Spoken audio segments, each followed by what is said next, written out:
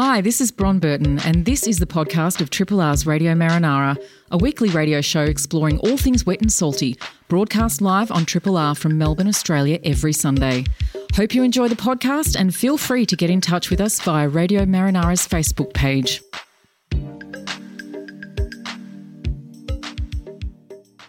Good morning. It's 2 minutes past 9.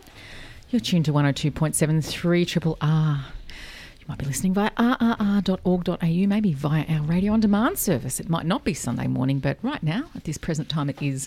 This is Radio Marinara. We are the program about all things wet and salty. My name's Bron Burton. And my name's Kade Mills. How are you, Kade? I'm doing very well, Bron. Good. Speaking of on demand, I was listening to Phoebe Square's Maps yesterday in the morning, and it was Sam Pang was on. Oh, yes. And I just had this sort of flashback. I'm like, what is this? Like a morning show from many years ago? It was fantastic. Yeah, it was great. Yeah. I was listening. I was sneak listening at work. You know, get those opportunities to just get my app going on my phone and pop in the earbuds. And on my way home as well, it was fabulous. Yeah. Good fun. Yep. And hopefully many of you are out there listening on demand in the future. Yes. Yeah. But right now we're in the present. We are. And thank you very much to Tim Thorpe for his last 3 hours of Vital Bits and Andrew Minga for Soulful Bits. Lovely. As always, Tim's the consummate professional. You can catch Tim next Saturday morning for his next 2 instalments of Vital Bits. Today's program, interesting. We got some fun stuff. We got something for everyone. Bit eclectic this morning. Very excited to be welcoming Brett Ditchfield shortly in for his inaugural segment, Cabin Boy Diaries. Brett's our new... Good to see you got let out of the cabin.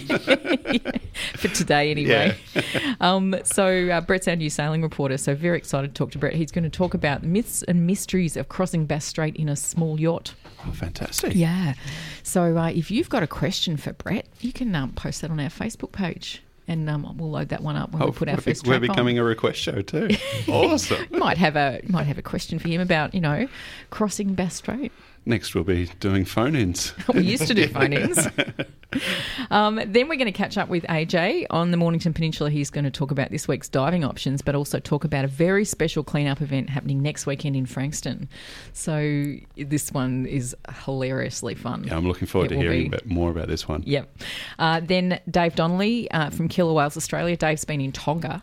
Lucky Dave. So, or Tonga. Tonga or Tonga? What would you say?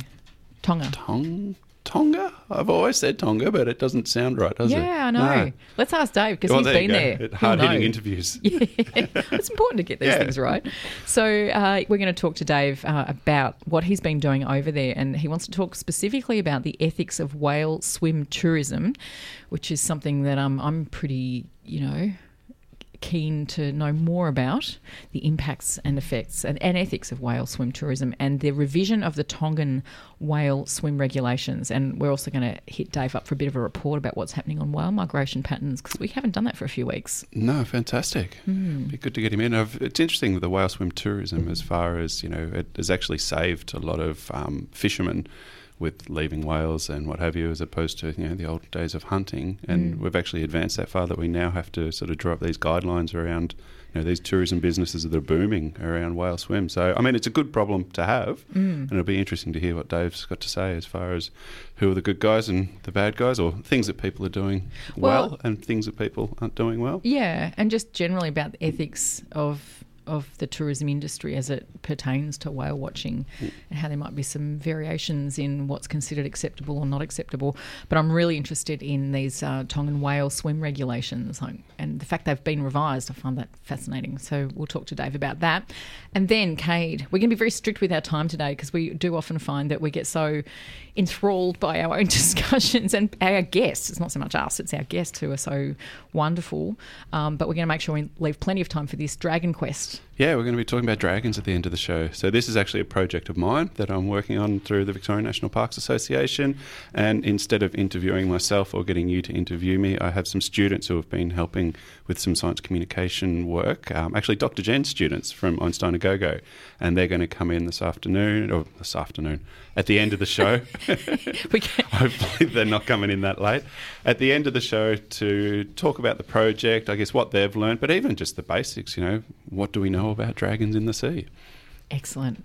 It's Radio Marinara's answer to Dungeons and Dragons. That's it. Awesome.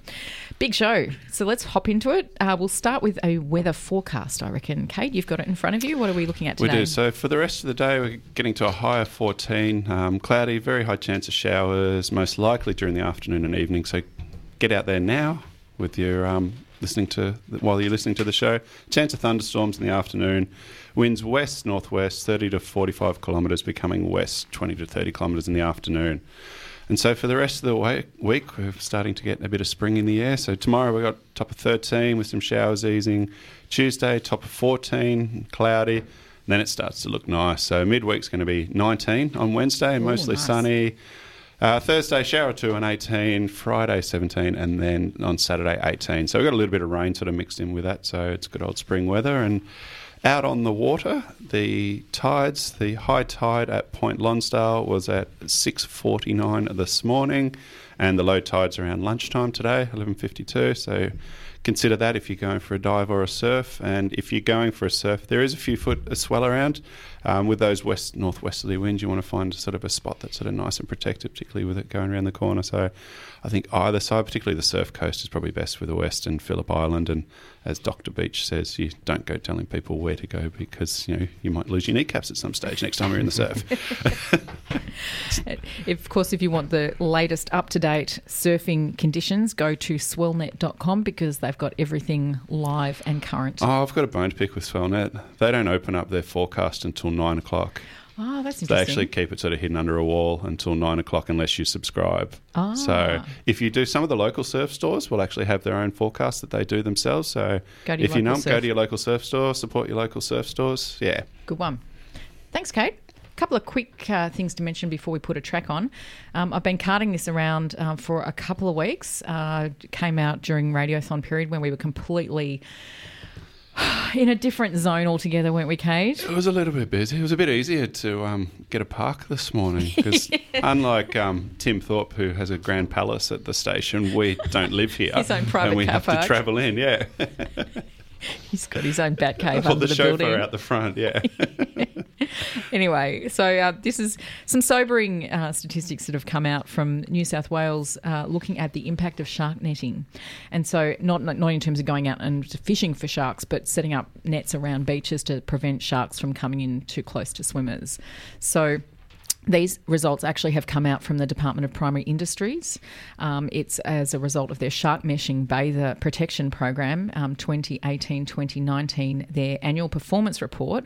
This is really quite shocking that 51 beaches from Newcastle to Sydney and Wollongong, so a relatively small area. 395 marine animals were caught. Guess how many were the targeted species that they were wanting to prevent? Oh, I reckon they'd be lucky if there's 2. So there were 23. Oh, okay. So out of 395 marine animals, only 23 were the targeted species of tiger, great white. Now, I questioned great white. I thought they were protected, but anyway, and bull sharks. So 372 non-target animals included 86 smooth hammerhead sharks, 20 Australian cownose rays, 5 dolphins and 15 turtles.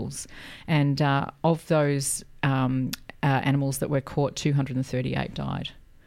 Wow. So I'll go back to that. Only 23 were the targeted species out of 395 caught. It's pretty sobering, isn't it? Yeah, it's the shotgun tactic for you, isn't it? And there were 11 shark attacks in New South Wales waters last year, and 2 of them happened at actual netted beaches. So they were at beaches where the nets were set up.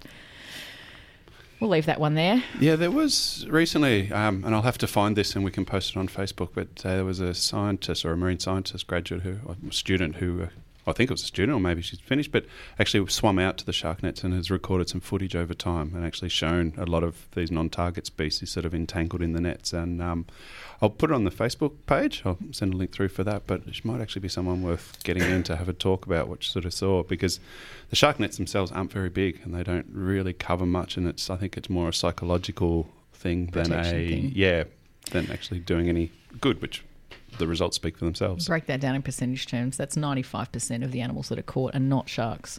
Yeah. And most of them die. And 95% of the beach is not protected. Well, we might pick that one up, I reckon. I think we should. Yeah. And the last just a quick shout out to Harm, who sent this one in. This is good news. Bay Winds, from Bay Winds. We are going to get someone from Bay Winds on to talk. Terry Allen, our dive reporter, has been asking us to do this for some time.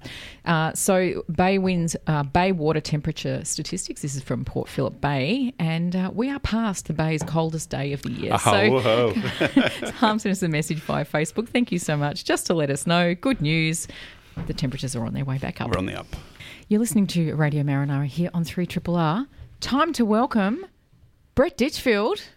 Good morning. Or Captain Bretty, is one of your friends, has just said on Facebook. Well, I was going to go with something salty, but I thought, no, well, let's just keep it land-based and with a good morning. So, yes. Welcome. Well, thank you. Well, I'm going to say I spoke to you at the start of the year from Hobart. Yes. So we spoke Right, all the about Wooden Boat Festival. Yeah, so I thought I would continue on from that. We spoke about the thing, and I thought I'd explain how I actually got to Hobart, because it was involved, yes. So yes, why? Let's start with why. Why did you go to Hobart? Well, it's the My State Australian Wooden Boat Festival, which is the biggest in the southern hemisphere. It's on every 2 years. So this was the second time we've sailed across. So to be part of a wooden boat festival, you can pop along, you can fly over, but to be really part of it, you've got to sail over there. Yeah. You've got to earn the stripes. So is there kind of a pecking order? So for those who haven't sailed over it, they kind of, Oh, do you get a badge when you turn up on your boat? Is that what you're saying? I was going to say no, but so completely. It's just that smug satisfaction that you kind of radiate. So yeah. Is it also the smaller the boat that you sail across, the higher your status? Well, see, that's interesting because, people look up to the bigger boats, but, the adventurers, smaller boats. So the trouble is we're in the middle, not big, not small. Yeah. So we don't have that much kudos, but it's still good when someone says you sailed across on that. Yeah, it's like, yeah, we did. So let's describe that. What was the boat that you sailed over on? We've got a little 30-foot wooden. Well, it's just under 30-foot wooden yacht. So double ender. Look, it sleeps two comfortably. Three, bit of a crowd. Yep. So it was actually myself and my son sailed across and back for both years. So which was interesting. Has he done much sailing before? Not a great deal. Okay. I don't know whether he will do much more either. But, but the first question everyone asks, we sailed across Bass Strait, and it's like, was it scary? And it's like, yes, if you're well prepared, it's not. And I do like the quote from Abel Tasman when he first sighted Tasmania. He says, too far south for spices and too close to the rim of the earth to be inhabited by anything but freaks and monsters. Oh my God. Wow. So that was back in 1642. I don't think they realised Bass Strait was there at that moment, but that was his description of Tasmania. Well, nor a large number of Aboriginal people who've lived there for thousands and thousands of years. Hence, it's kind of, it is quite cringeworthy. Yeah. But back to the fear. If you're well prepared, you should be able to cope. And you've got to watch the weather window. There's a few tricky... what most people don't understand about Bass Strait, it's not a desert. There is so much life out there. There's so many shearwaters. There was so many other types of birds. We would sail through flocks of them that you could just see to the horizon. It was just dark with birds. There would be penguins popping up, dolphins every half hour just following you along, whales... Even flying fish. We had a couple of flying fish land on board, which I thought that only happened in the tropics. But what did you do when that happened? Oh, they flipped off. And so you didn't have to go pick them up? No, but we did scream, get all excited. Yep. Yeah. So there's about over 50 islands through Bass Strait. So if you can picture Wilson's Prom... Yep. It's similar to that granite kind of, that white sand. So all through from Wilson's Prom to the east, or the northeastern tip of Tassie is all kind of like Wilson's Prom. So, and all down even that eastern coast of Tasmania. So is that sort of the trajectory you take? You sort of head towards hug the coast a bit, head towards the Prom and then skip across the strait? Is that how it works? Well, we're heading to Hobart, so we're going down the east coast. The west coast of Tassie is quite fearsome. It has quite a fearsome reputation because gets a lot of westerly winds, and also it's all the roaring 40s hitting that. So it gets quite a lot of swell there, and there's not many safe harbours that you can shelter from. So... the common thing is to head east. Yeah. So once you get out of the head, straight down to Wilson's Prom, then across to Deal Island, which is kind of the centre point of the Bass Strait. Now, Deal Island's quite well known. It's got a lighthouse on and a lighthouse keeper. And there's 3 little islands there, Deal Island, Erith Island and Dover Island. So someone still lives on Deal Island? Yeah. So, I thought they'd all been automated.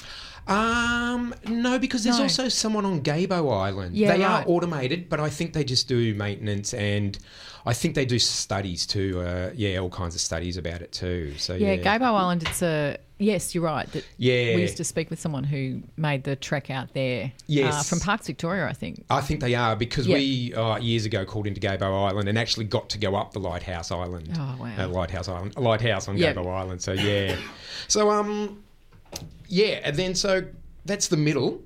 And I mean, if you time the weather okay, you're fine. Yeah, you just got to watch out for the weather. So and because there's so many islands, we pulled in each night and anchored somewhere. So we'd work out what side of the island, which is a safe anchorage to get out of the weather. And how many nights did it take you, or do you budget for when you're talking about this safe weather window? Well, it's taken us 12 days to get down there one time, and then we're in a rush one other time coming home to beat the weather, and we just sailed straight through and did it in 5 days. Oh, wow, okay. So it can be quite variable. Yeah. It can, and you've kind of got to allow a bit of time. But I don't like sailing through the night.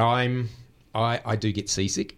So, Oh, wow. Yeah. I do too. Yep. And I have to admit, when we were talking about the fear factor earlier of crossing Bass Strait, that would be one of the few things that would put me off doing it. Well, how do you cope with it? Well, the best cure is, as they say, go sit under a tree. But if you push through, you normally can get through. I'm a bit of a sensitive type. I used to get car sick. Any merry-go-round, I'd throw up. No worries. Yeah. So I do get sick. But if you keep at it, you'll get over it. Okay. And then your body just sort of adjusts itself. It does adjust. So I used to find that when I did a lot of diving. I was diving every weekend for a while, and that was something that I found that in time I stopped being seasick. And it wasn't a psychological thing, because I was just as confident on the water. I'd give it 6 months to get back on a boat and I'd be seasick again. Yeah. So there is something that your body adjusts in some way. It does. I've even got seasick in my bunk sleeping, because overnight the boat's been rocking and rolling and I've just woken up seasick, and it's like, how does this happen? So and then the other tricky bit you've got to time. It's not a straight sail across. You've got to get your tides right. So Banks Strait on the tip of Tassie is a very tricky one to get through, because the tide rushes through there about 3 to 5 knots. So you've kind of got to go through with the tide, or otherwise you're just going nowhere. So, but it's doable. And there's an amazing amount of boats going back and forth that you don't realise, like, little boats sailing back and forth. And when you look into the history, that was one of the most traded routes, from Victoria to Tassie. There is so much history and so many shipwrecks from the 1800s and that it was just amazing how much shippage went through there. So, if you wanted to do that, if you want to have that experience, but you don't have a boat and you're not connected, is there a way that people can kind of crew or do any kind of volunteer work, or are there like charters that take people on to have, other than obviously Spirit of Tasmania, which is a bit different? Probably, I mean, without getting to know someone with a boat, probably the next Wooden Boat Festival, all the big tall ships head down, either from Sydney, from Melbourne and they sell berths on board. So probably... So you can have that experience by going on one of the tall ships. That would be the best. Wow, that would be amazing. And you get to dock into Hobart in the midst of the festival too. So that would probably be the best if you're looking at sailing across Bass Strait. You're looking somewhat sceptical here. Oh, no, I was just thinking when you get there, you get the kudos for having sailed across as well. That too. Yeah. Well, often a few mates said, I'll come next time. And I've looked at them and said, realise you're committed. Once you're on, you can't get off. And it's like... Oh, okay. Yeah. Nah. So there are quite a few people walking around with wobbly legs after. Like, I've always found that I've spent like a week out on the sea and then you get off the boat, and that tends to play havoc with me more than being on the sea. Well, you get land sick, as in you kind of notice in the shower, small space, and suddenly everything's spinning, and I quite enjoy that. It's like a badge of honour. So, Is just a throwback to your childhood or something? Is it, Brett, where you miss adventure days? Yeah. Yes. I must tell a story, though. Coming back one year, it was the middle of winter and it was my son's 18th, and I promised we'd get home for his 18th birthday. and we weren't going to do that. We couldn't get past. We got up to Killicranky. We had to pull into Killicranky. And he said it was the day of his birthday. What he wanted for his 18th birthday was just a hot shower and a hot dinner. And so I was so determined to get to Killicranky to give him a hot shower and a hot dinner. And we did. But afterwards, people said, "What, has he got some kind of drug and alcohol problem?" So, that you had to get him out of Melbourne for his 18th. And I said, "No, not at all." What an interesting method to lower your kids' expectations of what they're going to get for their birthday. Well, I did say happy birthday. Here's your hot shower. So, yes. Apologies, Dick. Sorry about that. We've got about 30 seconds left. Any kind of take-home messages? Look, we kind of framed this as saying we were going to talk about the myths and the mysteries of crossing Bass Strait in a small boat. I'll give you a little thing. One of the little group of islands is Hogan Island, it's called, and there's Boundary Island there. It's the only land-based territory between New Zealand, Tasmania and Victoria, and it's Australia's shortest border at 85 metres. Wow. 85 metres? Yeah, that's the width of the island. Huh. So, yeah, and that's the only land-based border between Tassie and Victoria. I'm guessing there's no checkpoint or anything on it? No. Well, I haven't been... Just you drop your fruit off at the island. Yeah. And cross it over. No, can't take that over. Get back. Yeah, so, yeah. Another thing is the Sydney to Hobart never goes through Bass Strait. Everyone keeps reporting it. Yes. They stick out in Tasman. They do. They talk about crossing Bass Strait, but they don't. Completely wrong. They stick out in Tasman to go down the east coast. So, that's another wrong thing. So every time you hear that, you get a little bit you get triggered, Brett. That's awesome. Hey, I can tell you about next time. Yes, about please. how to get into sailing, like dinghies and all kinds of things are the best way to do that. Yeah, the weather's getting better for it. Exactly. Yes. Time to get wet. Yep. Thanks, Brett. No worries. Your inaugural Cabin Boy Diaries. Cheers. We look forward to edition number 2 already. Thanks, Bron. It's time to cross to AJ for a dive report and to find out about some cool things going on under the water at the moment. Good morning, AJ. Good morning, Bron. How are you? Good, thanks. How are you? Yeah, not too bad, thank you, Ray. Just trying to keep out of this in and out weather. It's been pretty weird, hasn't it? Yeah, it has been weird. It's been very kind of, yo-yo weather, especially for spring. Are we in or are we out today of the water? There's a 50-50 in. If you're lucky, you can get down to Flinders. It's got a bit of a west-northwest kind of direction in it, which means the headland there at Flinders could hide you a little bit. Currently, there's an outgoing tide till, I think, about mid-afternoon, so you might be able to get a chance to go take some more weedy sea dragon photos for Kade. Thanks, AJ. Nice plug. Excellent. Oh, that's good. And water temperature at the moment, we mentioned bay winds were saying that it's on the way up. Yes, slowly. Obviously, it's not really going to accelerate out of here. Global warming's not going to help us with that side of things. But we're still expecting around the 13, 14 in some parts at the moment, but slowly. Yeah, baby steps. Now, I've been talking up big time this cleanup event that's happening in Frankston next weekend. I did give details via our Facebook page, but not on air this morning. Tell us about this amazing cleanup event. It sounds like enormous fun. Listen, everyone loves dress-ups, don't they? Oh, yes. Everyone loves clean-ups, but now we're mixing the two together. It's amazing. It's a pretty cool initiative. It's pretty new, and we've come on to help support the Frankston edition. But effectively, you're all going to be able to dress up as superheroes or your cosplay outfit and get down there and attack it. We were going to do a dive clean-up with them, but unfortunately Frankston Pier has sustained a bit of damage from the previous storms. So safety first, so we're all just going to run amok on the sand and all be Superman and Spider-Man for the day. This is so cool. So this is cosplay cleanup, and when we were sort of chatting to each other during the week, this is a thing. Like, this is not just a one-off; it's a global thing that's happening. That's right. After this event, I think their next scheduled one is in Sri Lanka. So how awesome is that? That now they're going to have this collaboration of superheroes around the world, raising more awareness about the marine debris issues we're facing. So how cool is that? And the best part about it, it makes it so attractive for kids to get involved as well. So obviously they're the ones that are going to be cleaning this mess up. Yeah. It's wonderful. I love that, because Comic-Con, my kids are right into Comic-Con. We go every year. And so to be able to sort of combine the fun of Comic-Con with actually doing something productive and cleaning up our beaches and waterways is fantastic. Oh, and you get to wear your underpants on the outside. How much fun is that? We're coming along just for that.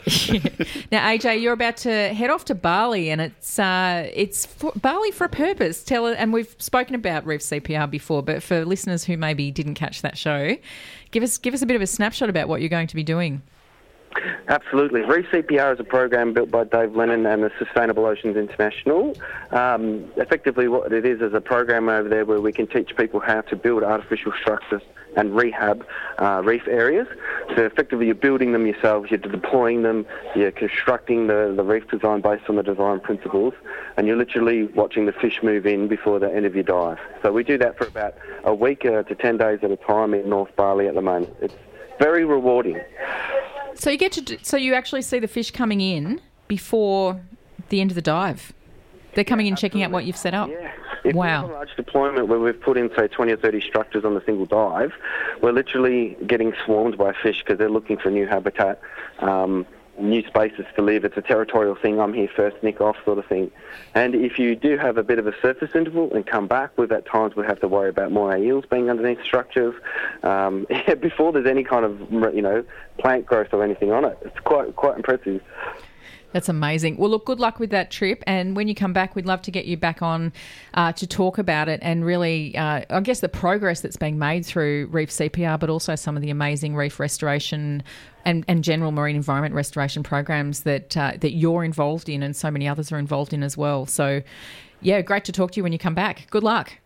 Thank you very much, guys. Enjoy the rest of the weekend. Thanks, AJ. You Cheers, too. AJ. See you. Bye. Bye for now, AJ. They're down on the peninsula but doing such wonderful stuff. All right, now, without further ado, we're now going to cross to Dave Donnelly for a whale watching update. Dave's just come back from Tonga, or is it Tonga? Good morning, Dave. Good morning, guys. It is Tonga, a soft G. Okay, there you go. We finally had that clarified. Well, thanks for coming on, Dave. That's all. All right, thank you very much. I'll see you in a few weeks' time. So what were you doing over in Tonga? We go to Tonga annually to lead ethical whale tourism. By ethical, I mean taking into account all the best science and understanding of whale behaviour on feeding grounds and apply a respectful and ethical whale tourism opportunity for people who would prefer not to be too intrusive with the animals. We also collect a fair bit of data. We have a little science project on the side, including flukes and acoustics work, which is fantastic. We also just published a paper on that last week, so very exciting. Congratulations, Dave. Well, thank you. I was a very, very small part in a long list of authors, but congratulations to our two lead authors, I must say. I reckon next time we have you on, we'll go through that paper in detail. I was hoping to touch on it today, but we're so pushed for time. I think we won't do it justice if we do it today. I've also only just read the abstract, but it's really amazing work that you have been doing, and we'll pick this one up next time.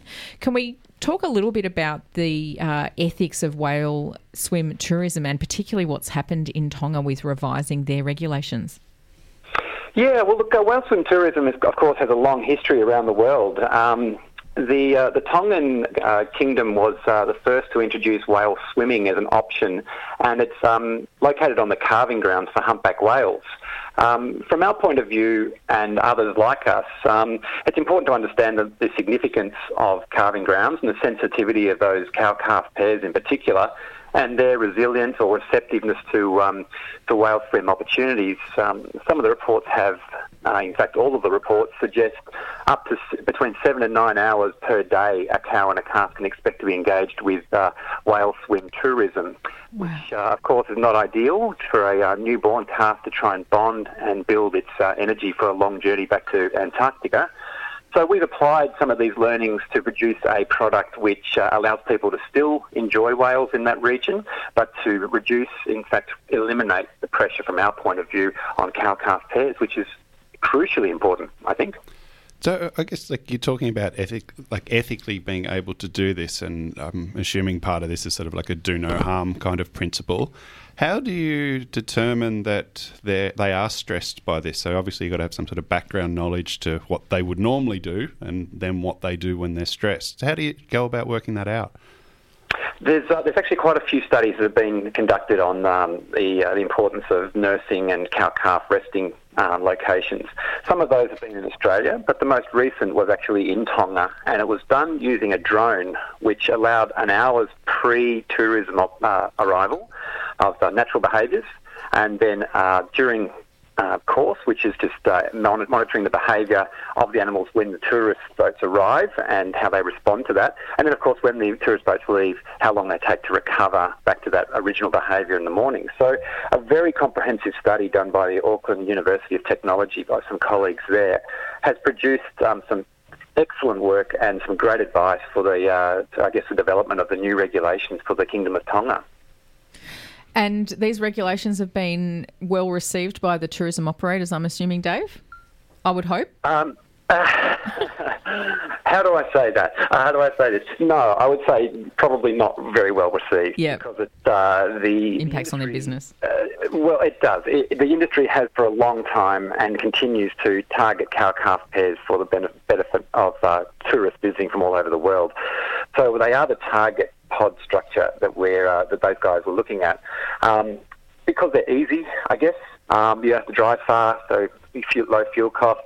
The animals are just mostly appearing to be quite exhausted or at least in need of rest. So targets that don't move and are easy access, I guess if you put it that way, it's probably not in their best interest to support this work. Although, having said that, quite a few do support the work. So it's a bit of an imbalance at the moment, but hopefully people will begin to understand that this is really about the animals and not about tourism. Without the animals, there is no tourism. Yeah, and a work in progress. We've got about a minute left. I just wanted to ask you just for a quick update on what's happening with, closer to home, our own whale migration patterns. So we've been, for our listeners who maybe didn't catch up with the program last time you were in, we were talking about humpback and southern right whales in particular. They were sort of heading north up the coast. Have they started to turn south again?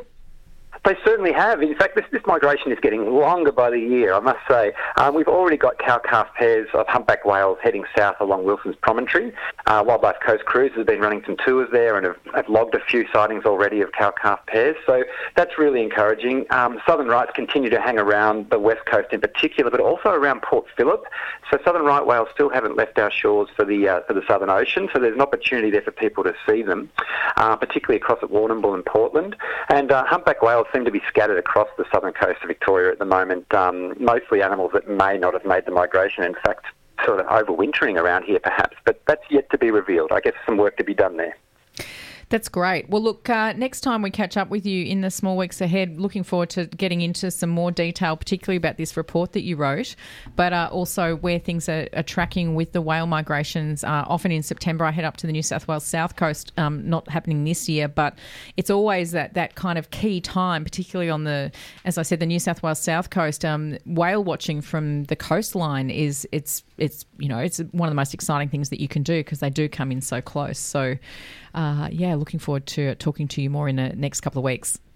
I look forward to it, Bron, and thank you very much for catch up today on the lovely Radio Marinara. It's always a pleasure. Always a pleasure. Thanks so much, Dave. We'll catch you soon. Wonderful. Thanks, Kade. Goodbye, guys. See you. Bye. Bye for now. Dave Donnelly there from Killer Whales Australia. He's an expert, isn't he? He is, yes. And such amazing work that he is doing. Kade, over to you.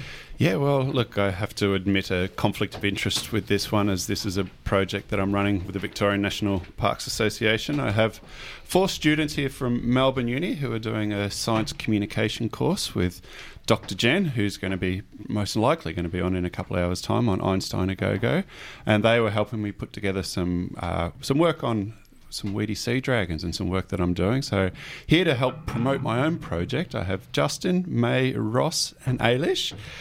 I've got a simple question to kick off for listeners out there that may actually didn't realise we actually have dragons out there in our waters. But what dragons do we have in the sea? I think May's all geared up and ready to go. What are they? So the weedy seadragons, and then the Victorian State Marine Emblem, and then I feel like maybe some people might not know that, but another name of them is common sea dragon that people might know. Yeah, and so when you talk about the marine state emblem, so we have our floral emblem, which is a pink heath, and we have our faunal emblem, which is the leadbeater's possum. And you're right, I think a lot of people don't realise that we actually have a marine one as well. Now, have you seen a weedy sea dragon yourself, mate? Honestly, no, not underwater, but I saw a lot of photos for weedy sea dragons, and then they look very, very beautiful. Have you been to the Melbourne Aquarium? Not yet, sorry. Okay, so for those who can't get in the water, that's one place you can actually go and see them. And I did notice on Friday there was an article come out where they actually have some leafy sea dragons, which are closely related to the weedy sea dragons, and they're also at the aquarium just recently. Now, if people wanted to go and find them, I think Justin's geared up ready for this one. If people wanted to go and find them, where would you go? They are on the coast, and they can dive in from the places around the coast, south of the Australia coast. And you can find like certain places, like spots in the Port Phillip Bay, including Geelong and Mornington and Port City and other places. And there are certain places you can dive in, like certain locations. And I think Rose can talk about this. Yeah, cool. So you can normally find them in the southern coast of Australia, probably south-western coast as well, but also places around Sydney. But you can also find them a lot in Port Phillip Bay. They're in a lot of places, such as Port Bay. But then you got Sorrento, you got Mornington as well. And then you got the other side of the bay, which is probably Queenscliff. So you can find them at the cottage of the sea, yes. And you can also find them in places around Geelong. And you can usually find them in kelp forests, so that's a type of seaweed. But you can also find them near piers, so you don't really have to go too far to find them. So it's pretty cool. Cottages of the Sea is a beautiful dive. It is a fantastic dive. It's been a long time since I've been there, but a few of the dive stores around Geelong still head out there quite regularly. They say it's actually quite a hard spot to find them in that they pretty well camouflage. Yeah, they sort of hide quite well, whereas I think places like Flinders and Portsea, they tend to sort of stand out a little bit more, and there's also a few more there. But there's plenty of them around in the bay, so if you're out there, I think AJ was saying Flinders is probably the spot to go today if you wanted to go and find them. Now, people hear seahorses, sea dragons. Are they different? Are they related? Are they friends? Does anyone... May, you got it? Yeah. So they are in the same family. So seahorses and sea dragons are in the same family, and so they look similar. But definitely they are different. So, for example, male sea dragons just carry eggs along their tails, not in their pouches, because they don't have pouches. So, but people all know seahorses just carry eggs in their pouch. So, for weedy sea dragons, they have a small part. So, for male ones, a small part on the side of their tails, and will become red in color and swollen and soft and spongy to carry eggs after mating. Yeah, and so you're saying like the eggs actually are external as opposed to internal in the seahorses, and one of the problems with that is that fish like caviar too, it turns out. So they come and pluck them off. Yeah, there's some really interesting footage, and we'll get to some of that later, but they will actually try and attack the sea dragons and eat the eggs off the outside of the tail. And so what they'll actually let them do is sort of let them foul up, so let the algae grow and that, so it kind of hides them and gives them a bit of protection. So while we're here to talk about sea dragons, we're actually here really to talk about the project that I'm doing at through Reef Watch. So who's going to tell us about Dragon Quest? Yeah, that'll be me, Ross. So Dragon Quest is a citizen science project organised by Kade. We have declared up front our involvement in this. Not to break any secrets or anything, but so it's a project to encourage people to take side-on pictures of these weedy sea dragons, so hopefully everyone knows what they are now. And it's important to take them side-on for identification purposes. Yeah, Is that that's right. So it's really important that it's side-on, so you can get those really unique features that appear on their skin. They're, what are they, sort of, they're like polka dots or something like that, they're really, makes them really unique. So if you take them How unique exactly, Ross? Are they kind of like... fingerprints? Yeah, like fingerprints, exactly. Yes, thank you. So if you send them out to Reef Watch, then they have this mapping technology that's sort of like facial recognition. They try to use those pictures to see whether they're unique.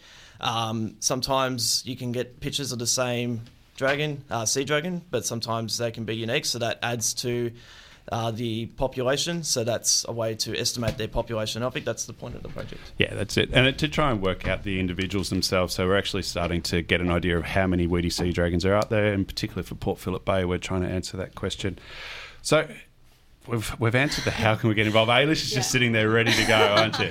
Just really want to talk about weedy sea dragons. Yes. I guess the main issue facing this population is we don't have an estimate of how many weedy sea dragons there are, and divers are reporting less and less sightings. So we really need people to get involved in this citizen science project so that we can get an estimation of the population and then actually, hopefully, start protecting them. All right, so we're about ready to wrap up. So can I do my own plugs here? Please. Okay, so this Thursday at the Mordialloc Surf Lifesaving Club, I've got Pang Kwong, who's actually been involved in the BBC Blue Planet taking footage. He's going to present some of his footage at the surf club. It's a free event. Just jump on to Eventbrite and look up weedy sea dragons. There's not too many other events talking about weedy sea dragons.